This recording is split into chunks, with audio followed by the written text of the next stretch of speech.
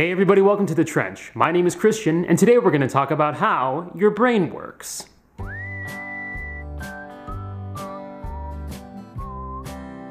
Have you ever noticed how when you hear The Entertainer playing, you immediately remember what it was like chasing an ice cream truck as a kid? Or have you ever smelled a cologne or perfume that reminds you of somebody that you don't like? Or have you ever found yourself thinking, oh my gosh, it's Monday, there must be a new Trench, just like there is every week?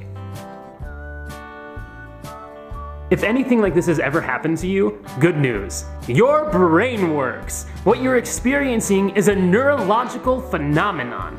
You've probably heard the axiom, neurons that fire together, wire together.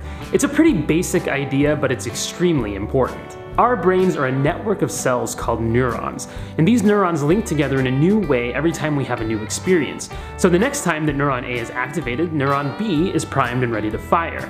This is how we come to associate certain events with other events and certain smells with certain people. Let me give you an example. Once after my daughter's ballet class, one of her classmates was giving out cookies to celebrate her birthday. Then, every time we took my daughter to ballet after this, she would say, "I wonder if we're gonna have cookies tonight." What had happened was that her ballet neuron and her cookie neuron had wired together. Thus, whenever her ballet neuron fired, the cookie neuron was salivating, ready to leap into some cookie neuron action. In childhood, these neural connections are happening all the time. Kids' brains are on overdrive. I mean, think about how many things they're learning to do. Walking, talking, going to the potty alone. Although some of us are still learning to do that. Not me. I can go to the potty by myself. As we become adolescents, however, our brains change through two processes called pruning and myelination. Pruning is when the many neural connections that your brain has made in childhood begin to be pared down based on which ones are most infrequently used. This is probably why you can only remember the names of Washington, Adams, Jefferson, Monroe, and Lincoln without much effort. But it's also probably the same reason why you have no problem remembering how to play that instrument you played in high school. Your brain pruned the presidents and kept the clarinet.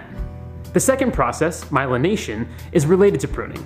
As your brain keeps certain neural connections, it reinforces them through insulation called myelin sheaths.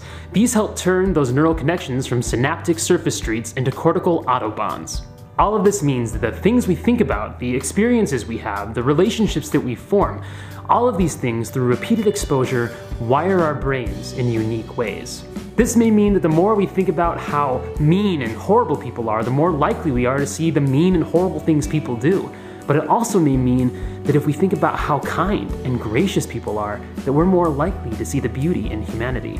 It may also mean that when we're vulnerable with someone we love, when we need kindness and compassion, but don't get it, then we may be less inclined to open up the next time, because our vulnerability neuron has wired together with our "it's not safe, don't do it, get out of there" neuron. So there's a couple crazy things we need to bear in mind with this. While pruning and myelination happen in a unique and powerful way during adolescence, the brain can actually change all throughout one's life. Just because vulnerability and not safe are wired together when you leave adolescence, it doesn't mean that they're going to be that way forever. Our brains have neural plasticity throughout our entire lives. Second, it's especially important to realize that we dramatically affect the brains of others. Every time I respond to my daughter with compassion and kindness when she's crying, I help wire her brain to feel safe in our relationship. This is called a secure attachment, and it's born out of a larger attachment theory, but we're going to talk about that in another video. For now, suffice it to say that how we respond to others affects how their brains are wired.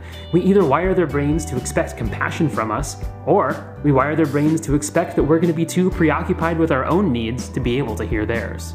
Finally, this reality means that we need to take stock of what we do regularly, because these things shape our brains, often in ways we may not intend or desire. Unfortunately for me, most of my thoughts, activities, and time are spent concerning one thing: myself. If I'm honest, I think about myself all the time.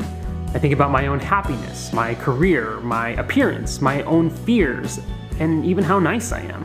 All of it. My brain is wired for self-preoccupation. When we look at Christ, however, we see what a rightly wired brain looks like. In his earthly ministry, he was concerned with only one thing: doing the will of his Father. And the will of his Father was to love the world. As Christians, we are called to put on Christ, to acquire the mind of Christ, to take every thought captive to obey Christ, not to be conformed to the pattern of this world, but to be transformed through the renewing of our minds. And the pattern of this world is to look out for ourselves, to think about how we can get our own needs met, to think about who's getting in our way by cutting us off on the highway. We're self-interested because we're wired to be. And we're wired by things like commercials that tell us we won't be happy until we get that new grill, and by movies that tell us that we're incomplete until we fall in love, or by ads that tell us that our brokenness is directly correlated with how much body fat we have. Everywhere we go, we are surrounded by things that activate our me neurons. But there is no such thing as me. What we do affects others. Who we are affects others. And next week, we're gonna look at how our thoughts impact our relationships. Our brains have been wired to contemplate our own happiness, but we are called to contemplate Christ, to look for Him, to long for Him, to treat others as He would treat them, to become Him. And if we're going to become Him, then we're going to have to form new habits, and we're going to have our brains rewired by Christ Himself.